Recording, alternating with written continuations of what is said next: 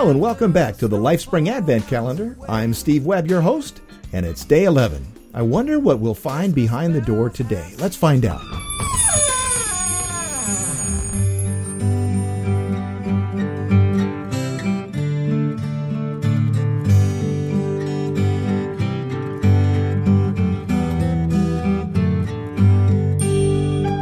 Well, today we're going to be finding out about something that's really part and parcel of Christmas.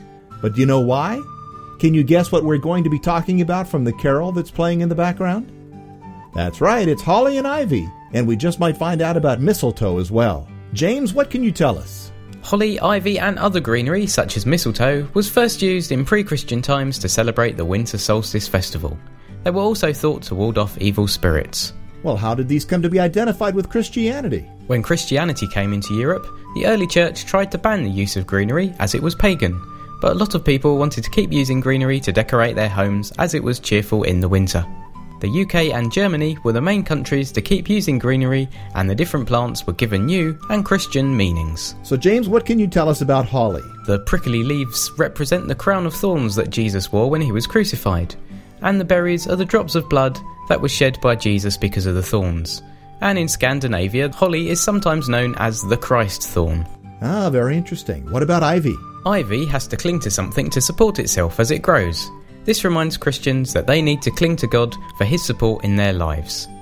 Okay, James, we know that apart from holly and ivy, there are many other evergreen plants that are also associated with Christmas. And probably my favorite, and the most famous, is the kissing plant, mistletoe. What can you tell us about that? Mistletoe actually grows on other trees, commonly willows and apple trees, and it's a bit of a parasite. The practice of hanging it in the house goes back to the times of the ancient Druids in Western Europe. It was supposed to possess special powers which would bring good luck to the household and ward off evil spirits. It was also used as a sign of friendship, and that's where the custom of kissing under the mistletoe comes from, and that custom was first started here in good old England. I would never have guessed that. Tradition says that you have to pick a berry off the sprig of mistletoe that every time there's a kiss underneath it, and when all the berries are gone, there can be no more kissing. So make sure you get a bunch with plenty of berries on it this year. It's traditional to take decorations down on 12th night, which is also known as Epiphany and is the 6th of January. During the Middle Ages, greenery, including mistletoe, was often left hanging up until Candlemas, and that's when Christians celebrate Jesus going to the Jewish temple as a baby, and that's in early February. To find out more about some other Christmas plants, please go over to whychristmas.com.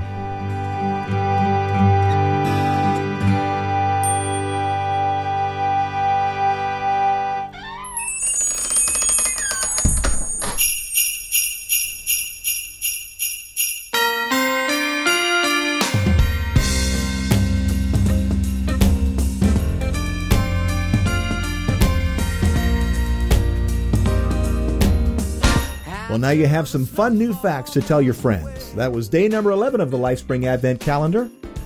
Of course, as always, the theme music today was furnished by Brian Duncan and the Neo Soul Band with This Christmas, and the background music today was Chuck Stevens with the Holly and the Ivy. Please remember to come back tomorrow. You never know what you'll find behind the door. For James Cooper, I'm Steve Webb. God bless you. It never gets old. This Christmas, it's a love I need, and it's what I want. This Christmas, and it's what I want for you. The story is told.